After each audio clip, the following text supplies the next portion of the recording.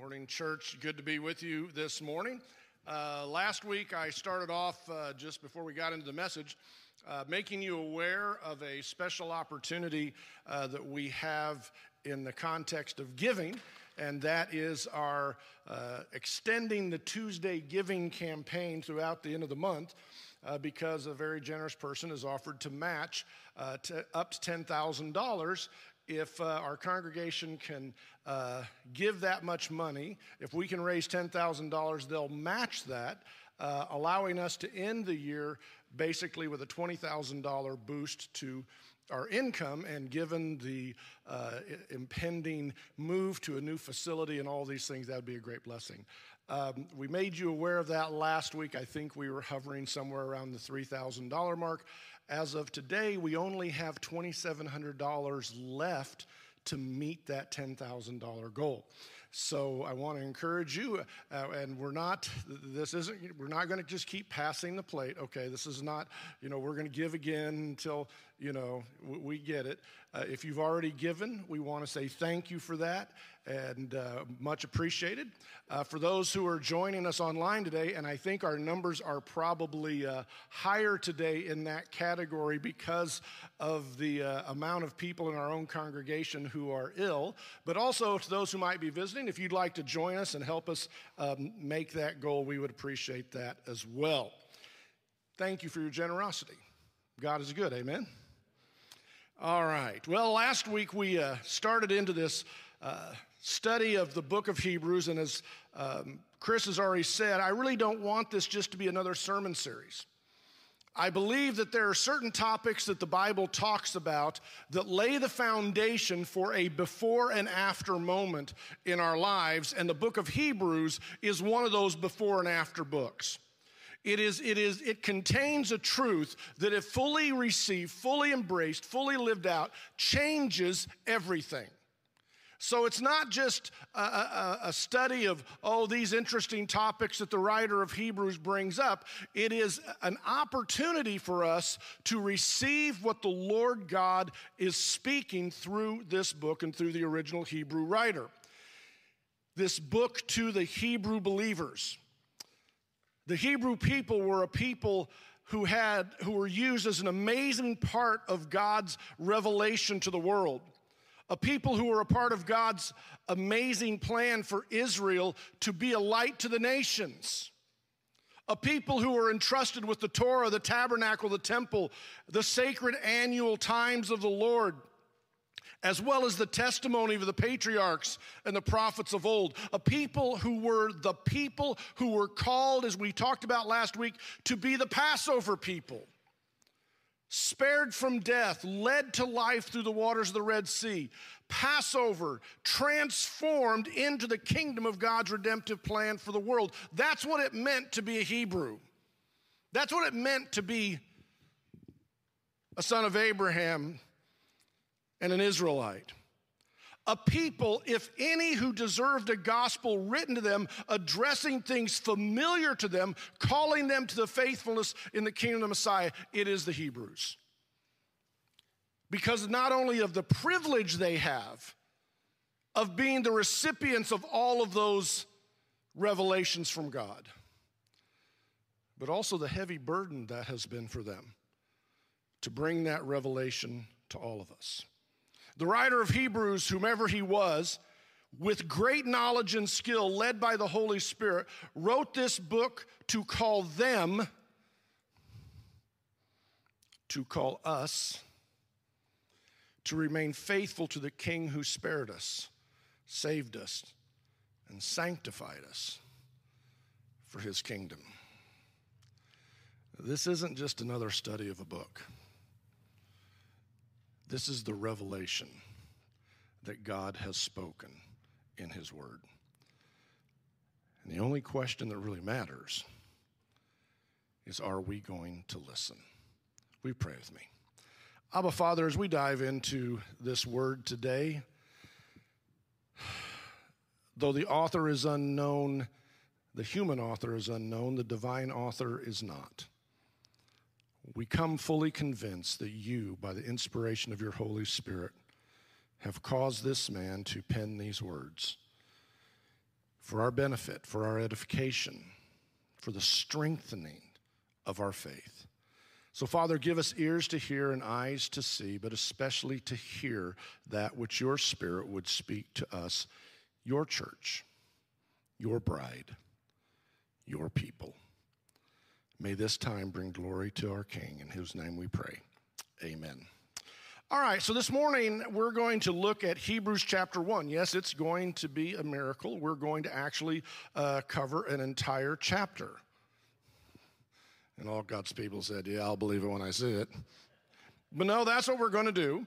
We're going to look at Hebrews chapter 1, and we're going to outline the chapter by simply asking 4 simple questions. We're not going to complicate it too much. We're just going to try to parse it out so we understand what the writer of Hebrews is trying to accomplish with this book. And so these are the 4 questions we're going to try to answer today. 1, how has he spoken to us in the first days, he being God? Secondly, how has he spoken to us in the last days? Number 3, what has he spoken to and about the Son? And number 4, what is the writer of Hebrews saying to us? If he is the God who speaks, what has he said? How has he said it? And what does that say to us? And so we're just going to dive in. We're going to take small bites of the scripture today. So I hope you have your Bible either on your app or on your lap, or either one. But I hope that you'll follow along.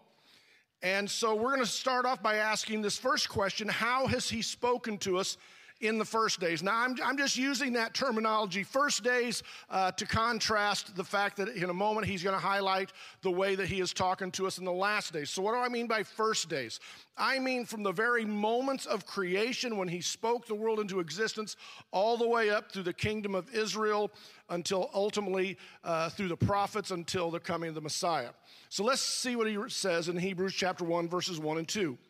God, after he spoke long ago to the fathers and the prophets in many portions and in many ways. Now, the book of Hebrews, the way the people eventually came in and added the verse numbers, sometimes cut sentences in half, and that's a little bit of a frustration, but we're going to go ahead and follow that pattern so that we're only taking, like I said, small bites.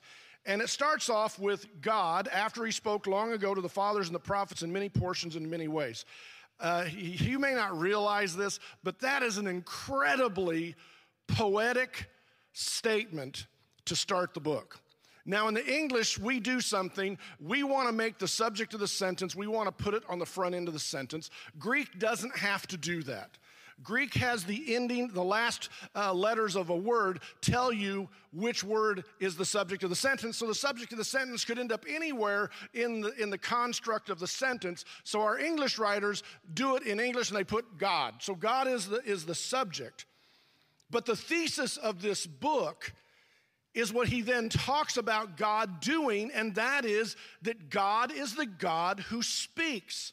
This is what set the Hebrew people apart and differentiated them from all other people who worshiped lifeless idols who could not speak. In fact, Moses asked them in Deuteronomy chapter 4, verse 33, has any people heard the voice of God speaking in the midst of fire as you have heard it and lived? Some translations say survived. It's a rhetorical question. The answer is no.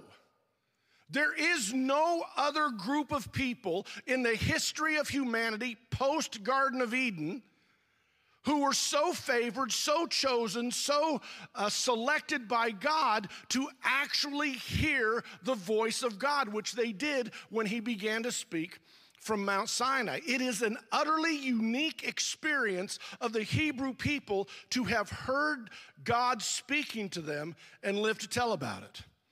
While the rest of the nations, meanwhile, back in paganism, are sitting around bowing down to idols of wood and stone, hoping against hope that somehow they will say things. But they can't because they're lifeless. The writer of Hebrews is drawing to mind the Hebrew history of being the people who heard God. It is utterly, unequivocally unique among the nations. And they live to tell about it. So he begins with this truth. To be a Hebrew means to be a person who has the heritage of being the people who heard the voice of God. But with that privilege comes great responsibility and burden. To be the caretakers of what God has said. For he has spoken to them so that they could speak to the nations of his goodness. Now, let me just sidebar for a moment and say that we understand when we look at the early church, the entire early New Testament church began, they were Jewish, they were Hebrews. But the Lord knew that as time would go on, that balance between Jew and Gentile would shift.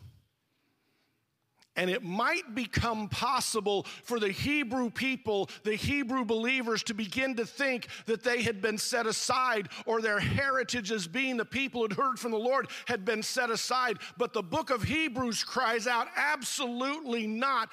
You are the people God spoke to. Don't stop listening. He begins by reminding them of all the ways that God has spoken. In what I have said are the first days from creation forward. And he eloquently begins, the actual sentence doesn't begin with the word God. It actually begins with these Greek words, palumeros kai palutropos, which it just sounds fun. Do you remember when you were a little kid and the teacher asked you to write a poem? And what did you try to do when you wrote that poem? To create rhyme. Poetry is poetry. It's pleasant to our ears because it's rhythmic in its cadence, but it's also poetic in its rhyme. And this is something that, unfortunately, when we read through the scripture, and I don't have time, this is not a class on trying to make you appreciate all the skill and the technique of the Hebrew writer, although I intend to bring those out. This guy is good. And by the way, it can't be a sin for a preacher to alliterate his points because he did it too. Yeah, we got it from God. That's where it comes from. Why do we do that? Because God's word is not just amazing in what it says, it's amazing in how it says it. That's what drives me insane when people get so critical of God's word without really understanding how beautiful it actually is. Palumeros kai palutropos, in many portions, in many ways, or many fashions. The word portion would immediately raise to mind in the minds of the Jewish people, maybe the Torah portions, or at least in our modern minds, we would think of the Torah portions. But there's the second word, palutropos, is built on the word tropes, and unfortunately, that's not a very positive word in the English language. When we think of something as being a trope, we think of it as something becoming kind of expected, kind of commonplace. But in reality, that's not what it means at all. It's actually a creative method of communication. And so the writer of Hebrews is saying in many tropes, in many creative ways, God has spoken.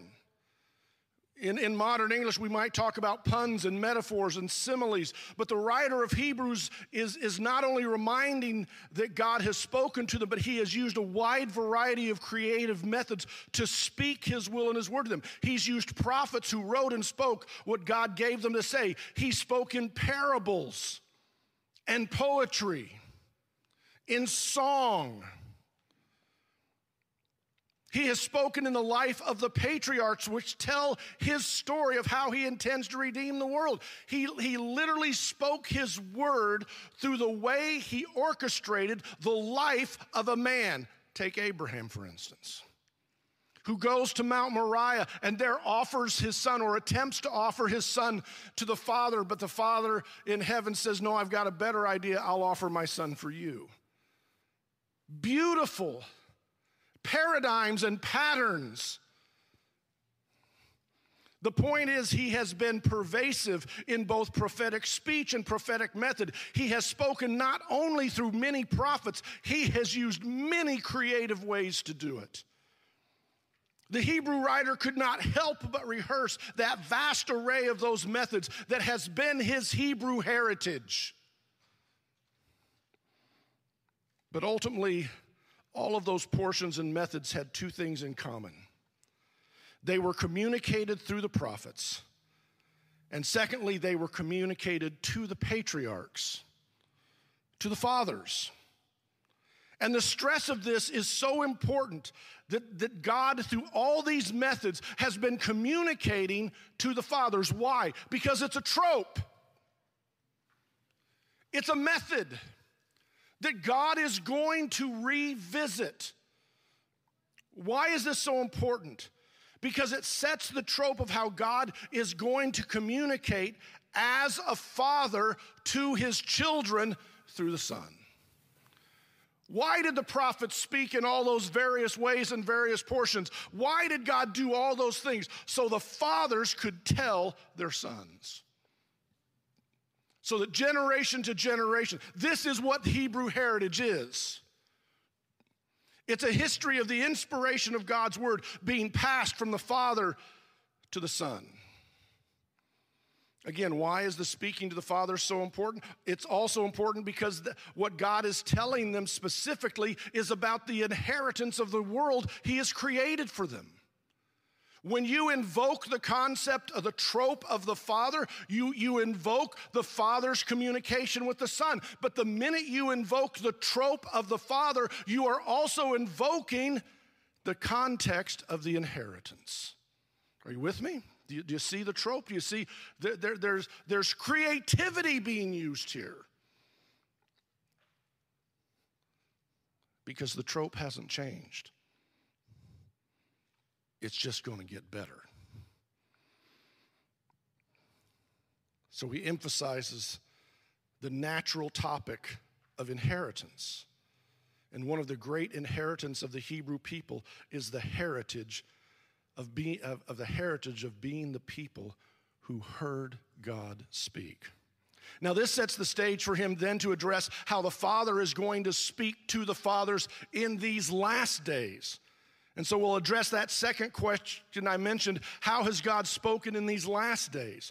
Verse 2, in these last days he has spoken to us in his Son, whom he appointed heir of all things, through whom he also made the world. Notice that the writer of Hebrews says he has spoken to us.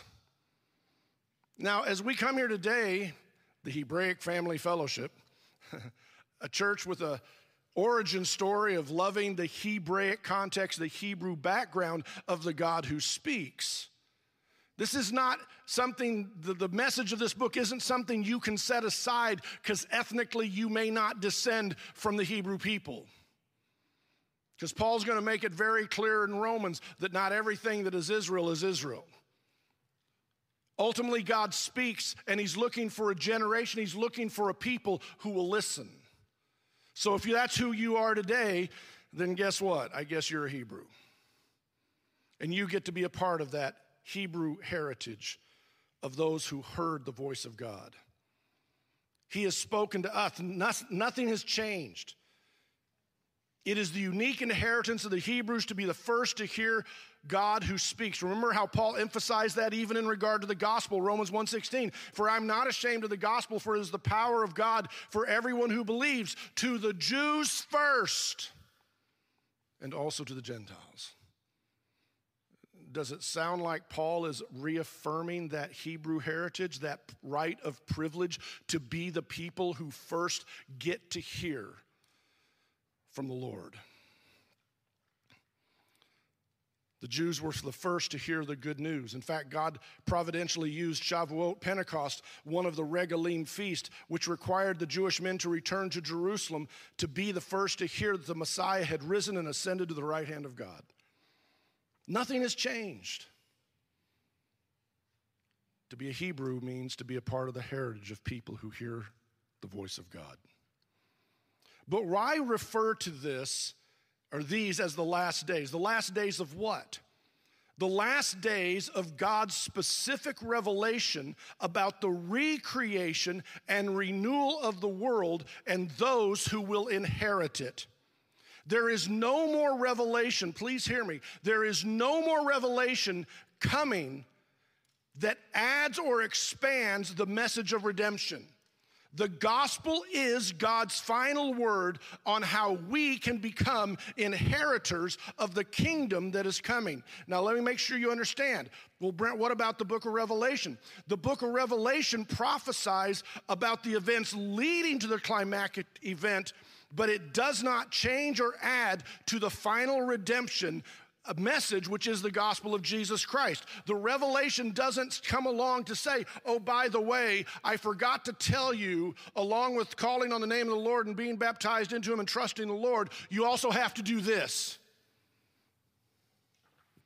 It calls us to faithfulness, which is the same message as Hebrews. The book of Hebrews is probably one of the best companion studies you'll ever have in relationship to the revelation that John received.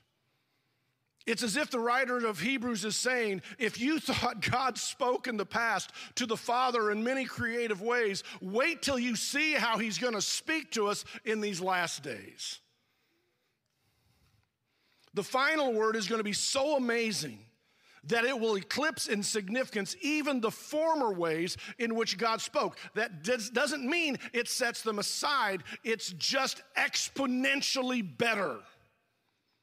More revealing, more amazing, better in every way, because he has spoken to us through his Son, who is the heir of all things. I mean, the writer of Hebrews is screaming, Shema Israel. Don't forget who you were. Don't forget who you are. Don't give up the heritage of people who heard the voice of God. But the writer of Hebrews even hints at the tropes of the Son, meaning even in the sending of the Son, God used virtually every method possible to communicate who the Son is. In fact, every prophetic message, every type of that we find in the patriarch's life, every terminology that we find in the tabernacle and the testimony and the Torah, it's all about Yeshua. Yeshua is the most creative. It's just amazing how many creative ways he used to prepare us to come to the most creative expression of God's final word. So why did God choose to speak in these last days by, through, and most importantly, in the Son? Because our redemption and inheritance is positional. You can hear that you have redemption and the forgiveness of sins, but that redemption is only accessible once you are positioned in the Messiah. Are you with me? I can go put on, God forbid, a Notre Dame Fighting Irish jersey. Just God forbid, because I'm not a Notre Dame fan. It has nothing to do with bashing Catholics. I could have said the Arkansas Razorbacks, but some of you may be from Arkansas and it's a little too close. But I can wear a Fighting Irish jersey or hat or whatever. It doesn't make me a genuine fan. And it certainly doesn't just automatically make me a part of the team, does it? You see, the writer of Hebrews doesn't say that he comes and speaks by the Son, although that is definitely implied. He doesn't come and say that he speaks through the Son, though that is also definitely implied. Because the message of the Messiah, the fullness of the redemption, isn't that you heard something about him, but that having what you heard and hearing the voice of God, you positionally changed from outside to inside. And I want to just throw this terminology out because we're going to come back to it here a little bit later. We are the before and after, not God. Now that'll hopefully make more sense to you when we get a little bit further in. The Son is not just a prophetic message about the forgiveness of sins. He is the source and the only means of the forgiveness of sins. And if you're not found in the Son, guess what you don't have? You don't have the forgiveness of sins. And if you don't have the forgiveness of sins, you have no right to the inheritance. Because who does the inheritance come through? The Father to the Son to us. And so the writer of Hebrews is just going to keep Are you listening? It's in him. That's what makes him the greater revelation. As such, he is God's final word and the most amazing thing God has ever said to us and the most amazing way that God has ever spoken to us. The writer of Hebrews then tells us 4 significant things about, actually more than that, I think 8 things actually, about God's final word. First of all, very quickly, he is the Son, God's final word, the word which became flesh. He is the Son. Number 2, he is the heir of everything. And you don't earn the right to be an heir in any other manner other than being in the Son. You know, Tanya's father passed away this year. My father passed away this year. And guess what? Y'all don't get nothing of their inheritance. Not a dime. You know why? You're not their child. You're not their son. My inheritance is positional. I inherit because I am a son or a daughter. Not because I went out. People can't line up and say, hey, we hear y'all are getting an inheritance. We're going to do all these things, and then you have to include us. No, they don't. Are you in the family? Do you bear the name? Then you're not an inheritor. Now, don't worry. We're going to try to be generous.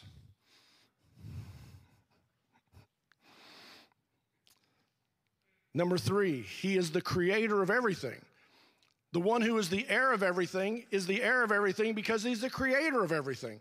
John chapter 1, verse 3, all things came into being through him, and apart from him, nothing came into being that has come into being. So everything that has come into being came through him, therefore it belongs to him. And he knows that which is his. I've been going through a very strange experience in my office. My dad shared an office with me, and I have all of his books, all of his library, and every lesson, devotional, Sunday school class, sermon he ever preached in his entire ministry. And I've been going through the books, and I just find myself sometimes going, Dad, what were you thinking? I mean, you know how when you get a book, you like stamp your name in the front? My dad would stamp his name on the front, underneath the bottom, and multiple, like, Dad, are you just afraid of those roving bands of book thieves that break into preachers' offices, and at some point you're going to find yourself in a criminal court going, look, that's mine. I can prove it on page 5 and 50 and 4. I just find myself going, Dad, what are you doing? I wanted to resell this book.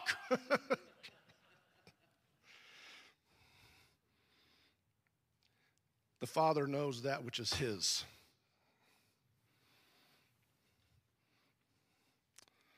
I don't know why my dad was so obsessed with doing that. But as obsessed as I think he is, he's not even half as obsessed as the Father in heaven who knows that which is his. And how does he know? You're either stamped with his name or you're not. Come on. And if you're not his. The doctrine of Jesus in the book of Hebrews is 100% consistent with the doctrine of Jesus' deity as taught by Jesus himself, recorded by John, taught by Peter, taught by Paul. This doctrine is the overwhelming, overarching topic of virtually everything you read in the New Testament. People who come along and try to convince you, oh, Paul came along later and tried to add this subject. You've got to be kidding. I got a whole library of books with my dad's name stamped on it that you can read, and maybe that'll prove otherwise, but you don't really need to do that. Just read your Bible. Read what God has said. Number 4, he is the radiance of his glory, the manifestation of God's light. John said he is the light and life of man. He is not a reflection. He is the radiance, meaning he is the light. You and I were created in the image of God. He is the image of God. He's not a representation. He's not a shadow. He's the very substance. That's the next one. He says he is the exact representation of the substance of God. He's not created in the image of God because he is God. Remember Isaiah 7:14, we talked some weeks ago about why Jesus wasn't named Emmanuel, because Jesus is called Emmanuel, but he's not named Emmanuel because Jesus is Emmanuel. That's how Jesus, being named Jesus, can fulfill the prophecy of the virgin birth and the Emmanuel prophecy, because that's what he is. He is God with us.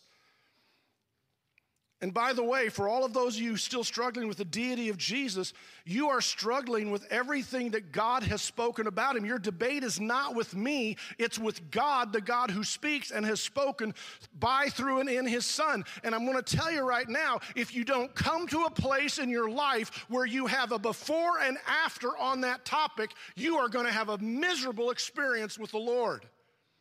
You will never walk in the fullness of the inheritance of what it means to be a son if you don't come to trust what the Father has said by, through, and in the Son.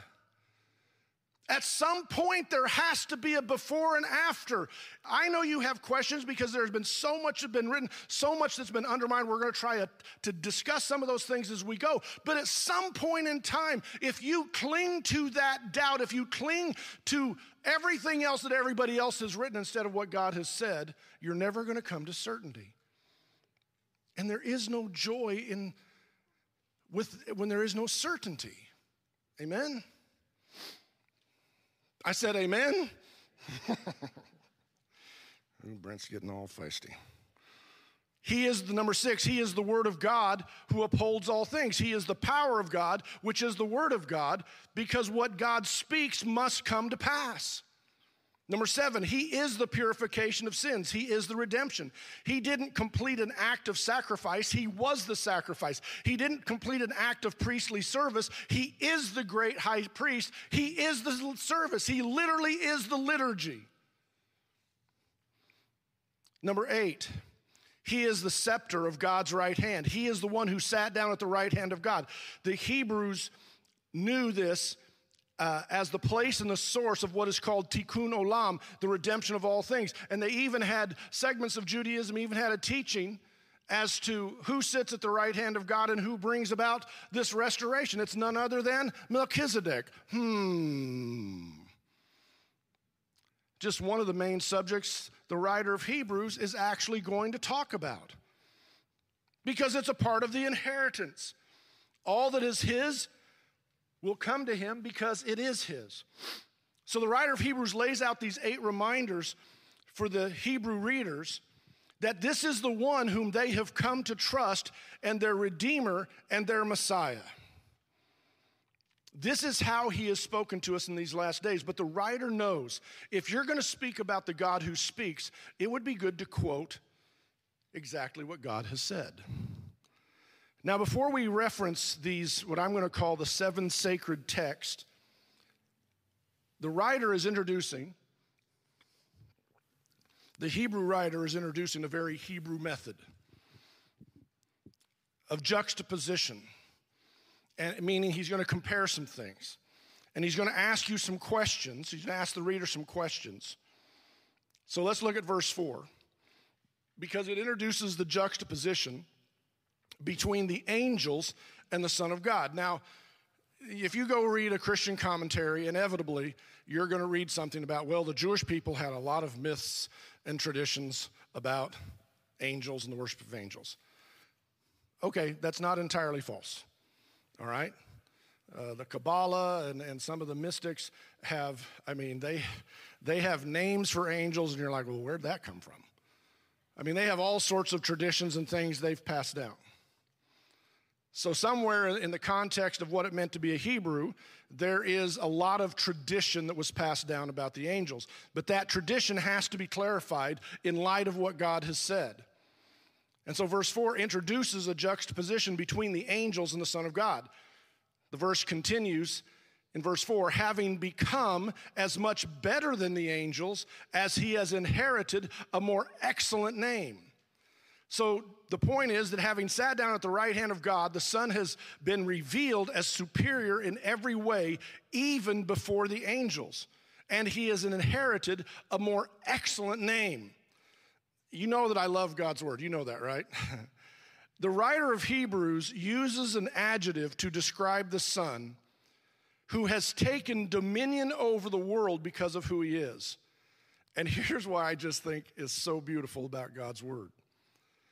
The writer of Hebrews uses a Greek adjective that we translate better. And it's the Greek word kraton. Who cares? But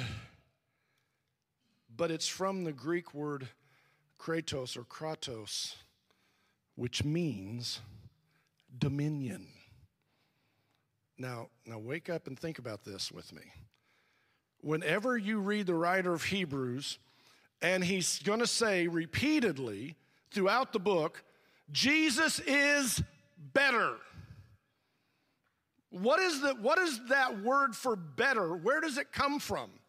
It comes from the word which means dominion. And dominion is a kingdom word. Dominion is a strength word. That which is better is that which endures more, is stronger, is greater in significance. That's what makes something better. If it's better, it has greater dominion. He literally uses an adjective to express the idea of better, and that very word takes us to the thing which says why Jesus is better. Because he's the greater king of a greater kingdom. Do you understand why I love God's word? The adjective itself points to the very topic that we're looking at. And that's why sometimes we have to stop and I have to tell you what the original word meant or said. Because sometimes our English just leaves some of those things out. When something is better, it's better because it's stronger. Now let me just insert here an important clarification. Sometimes the English words we use to translate a word has assumptions that we attach to it that the Greek does not. And I really want you to hear this point. Let me give you two examples. When the writer of Hebrews writes that the Son has become so much greater, when you and I hear the word become, we hear a before and after statement, don't we? Right? It's natural. I'm not throwing things at you because that's how we use that word in the English language. Let me give you another example from verse 2. Whom he appointed heir of all things. In our English thinking minds, when we hear the word appointed, we also hear a before and after scenario, don't we? Before the judge was appointed to the Supreme Court, he was not a Supreme Court justice. So if we say he was appointed, there is a before and after, because that's how we use that English word. That's how the word become sounds to us. That's how the word appointed sounds to us. Church, please hear me. That is not how the Greek words used here sound. There is a before and after intended in this context. But the before and after is not that God wasn't something and then he became something. God never changes, and you better say amen. The only people who have a before and after is us. Come on. We're the people who have a before and after. So what is the Greek actually saying here? The writer of Hebrews is talking about the before and after of the coming of that form of revelation. that he is now. There is a before and after. In the previous days, he spoke this way. Now in these days, he's speaking this way. But guess what? Same God, and he hasn't changed. Oh, he just became the Word. No, the Word was with God, and the Word was God. He was with God in the beginning, and he was God. Nothing changed. What changed? Him or us? Us. Because he chose to bring the revelation to us. So the form of the revelation may be new to us, but it doesn't change who he is. I hope that's helpful to you. To be quite honest, it was very helpful to me as I was wrestling with this. Because again, I know people wrestle with this topic.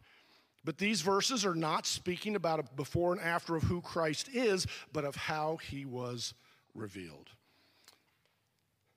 Third question. What has he spoken to and about the Son? We're going to look at 7 sacred texts. If you're taking notes, I'm going to tell you which one it goes with each verse. And we're not going to go to the original text. We're just going to read what is written in the Hebrew because we don't have time to parse out every one of these. But look at verse 5. It begins with a question. For to which of the angels did he ever say, "You are my son, today I have begotten you"? Now you should know the answer to that question. None. Never happened. He didn't say it. So the writer of Hebrews is not only stressing what God did say, he's stressing what God didn't say by reminding us of what he did say. Did you get that? The writer of Hebrews asks a powerful question. Did God ever say anything like this to the angels? The writer of Hebrews is going to force the reader to consider a very pointed question. How can God say this to a mere man? How can a man be spoken to in this manner? David wrote this psalm, Psalm chapter 2, verse 7, and it is recognized as a messianic psalm. God asked, did you notice I don't say things like this to the angels? Now, there's one thing I need to make sure you understand about Hebraic juxtaposition. Hebraic juxtaposition isn't used you show the second to demean the first. Are you with me?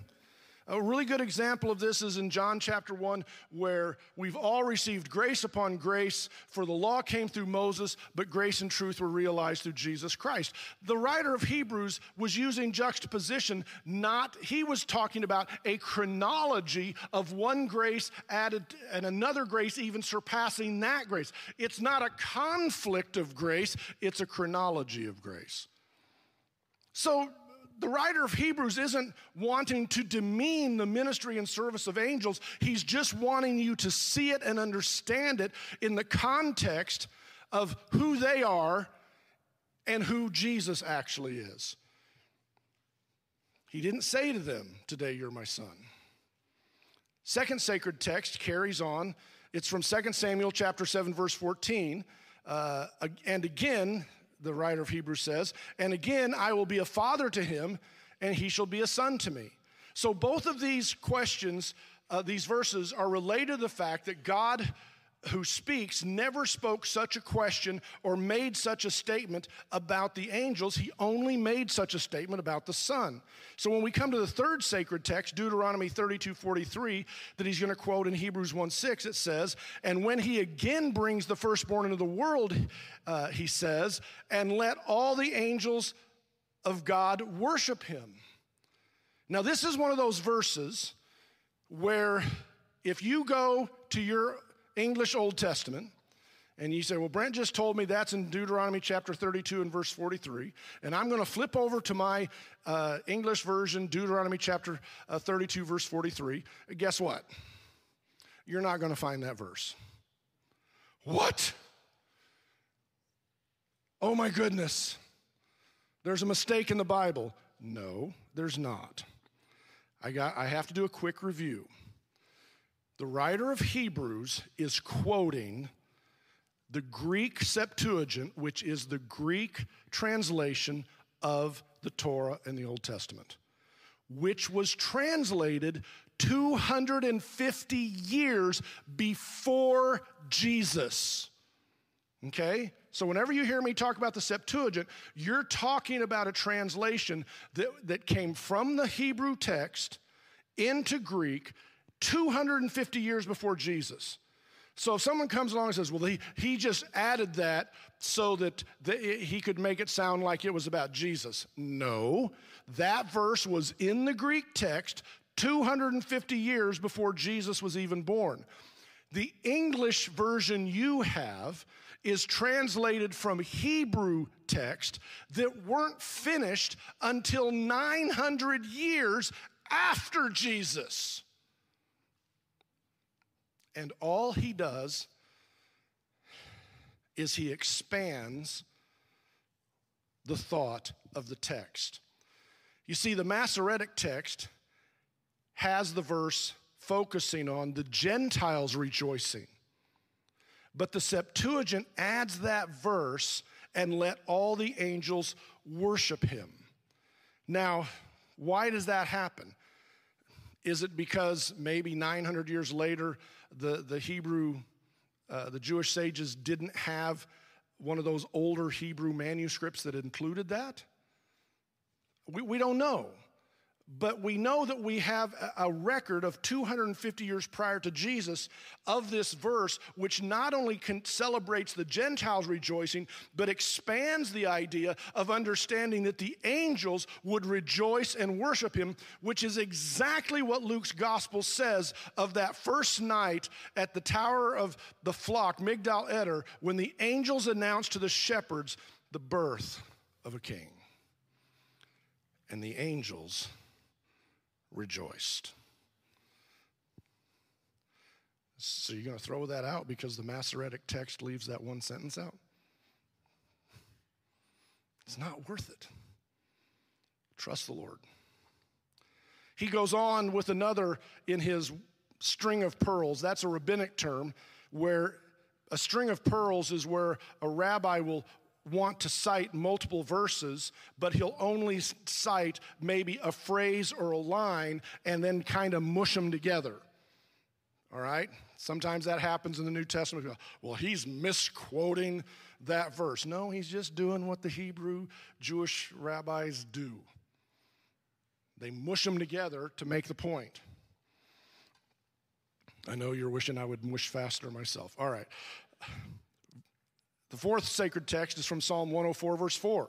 Hebrews 1:7 says, and of the angels, he says, who makes his angels winds and his ministers a flame of fire. So the writer highlights 2 points about the angels based on what God has spoken. 1, that they will worship the Son, and 2, that the angels are servants and ministers. They are servants and ministers. They are not the Son. Listen to me. They are servants and ministers. They are not the sovereign. They are not the king. In fact, they were created by him. Genesis chapter 2, I believe verse 4 or 7 are in there, when he talks about how God created all the earth and their host. If you go back and read rabbinic Jewish commentaries and writings about that topic, they will say that the host really means 2 things. The physical stars of the universe and the angelic host of heaven who are to serve in this realm behind the scenes of the world that God has created. The 5th sacred text is another psalm, Psalm 45:67. And the Hebrew writer uses it in verses 8 and 9 in this way. But of the Son, he says, your throne, O God, is forever and ever, and the righteous scepter is the scepter of his kingdom. You have loved righteousness and hated lawlessness. Therefore, God, your God, has anointed you with the oil of gladness above your companions.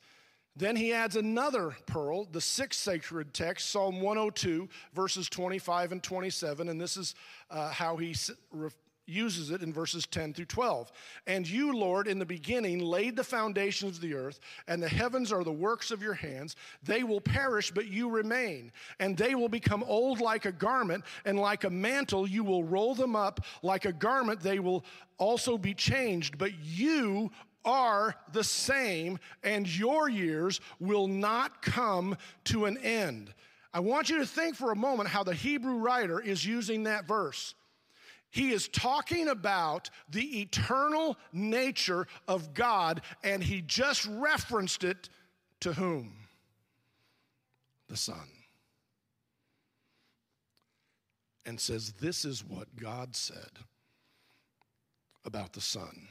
You know, all of this should be hopefully very reminiscent of what we were saying when we were going through John about how Jesus constantly said, I only do what I see the Father doing. I only say what I hear the Father speaking. When they ask him, well, what is the work that we should do? What did he say?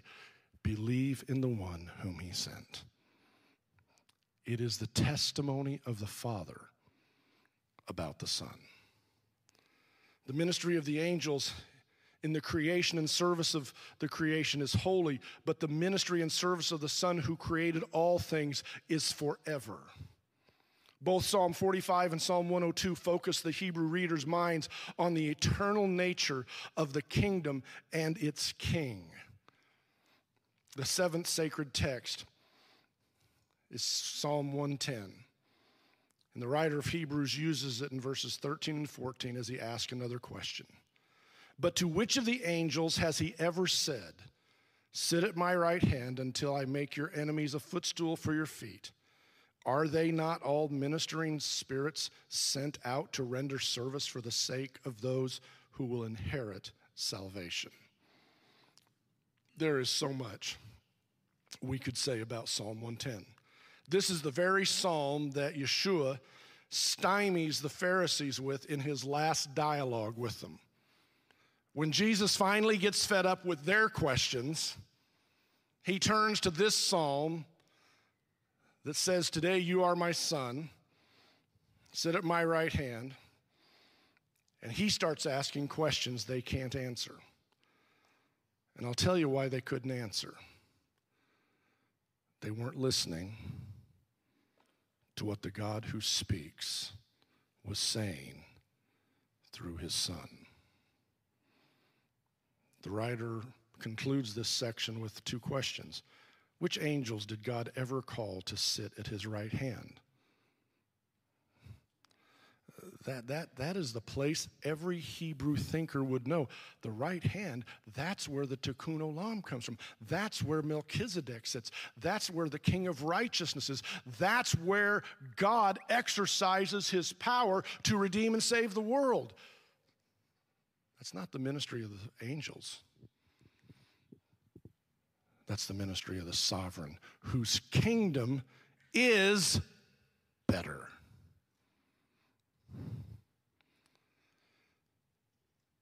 How can you not see the greater way that God has spoken, given the superiority of the Son to the angels? This is what the writer of Hebrews is saying. And I repeat, because the angels are servants, but the Son is sovereign. Later in Hebrews 8:6, the writer of Hebrews will turn again to the topic of the greater ministry of the Son. Hebrews 8:1, but he has obtained a more excellent ministry by as much as he is also the mediator of a better covenant. Parenthetically, if I might add, an eternal kingdom covenant, which has been enacted on better promises, better kingdom dominion promises.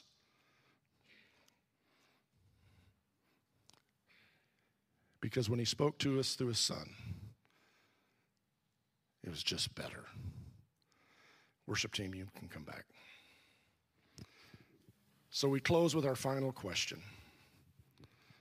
So what is the writer of Hebrews saying to us? Well, he's implying a very specific question. You have a heritage of being the people who heard the God who speaks. I mean, I don't know who this man is, but as a Hebrew, I know this. From his earliest childhood, he rose in the morning and recited Shema Israel Adonai Eloheinu Adonai Echad. And before he closed his eyes at night, and it was the desire of every Jewish Hebrew person that the last words on their lips, even before death, would be these words, Shema Israel Adonai Eloheinu Adonai Echad. Hear, O Israel, the Lord our God. His whole heritage was about hearing what the God who speaks has said. And now, having heard the good news of the gospel of Yeshua the Messiah, he gets to pen these words to his fellow Hebrew believers and remind them, don't stop listening. That's our heritage. Don't stop hearing what God has said. Don't start believing that somebody else has replaced you in significance. God is still looking for people who will worship him in spirit and truth. And the only way you can worship in spirit and truth is to be a listener, to hear what the Spirit is saying to the church.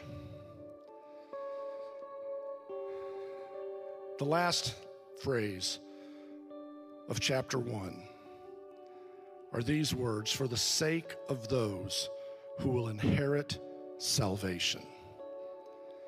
You know, the writer of Hebrews could have chosen any other word, and there were many that would have fit there. For the sake of those who are inheriting the kingdom. He could have said, for the sake of those who are inheriting eternal life. For the sake of those who are in receiving peace from God. But instead, he chose one word, the Greek word for salvation. How could a Hebrew reader, a Hebrew listener, not immediately hear that word Yeshua, salvation? The very name of his son is salvation. And that word, more than any other, encompasses the entirety of what it means to inherit what the Father has created for those who are found in his Son. We took time in the book of Philippians to read that amazing doctrine of the deity of Jesus and how is our example of how to be disciples. And I told you we would loop back to how Paul finishes out that section, and he does so with these words in Philippians chapter 2, verses 9 through 11. For this reason, God highly exalted him and bestowed on him the name which is above every name, so that the name of Yeshua, Jesus, every knee will bow, of those who are in heaven and on the earth and under the earth, and that every tongue will confess that Jesus Christ, Yeshua the Messiah, is Lord, to the glory of God the Father. He could have ended that sentence with any other word, but he chose the one that would immediately make the Hebrew reader, the Hebrew thinker, remember the name of the Son, who would remember God's final word. Yeshua, salvation. What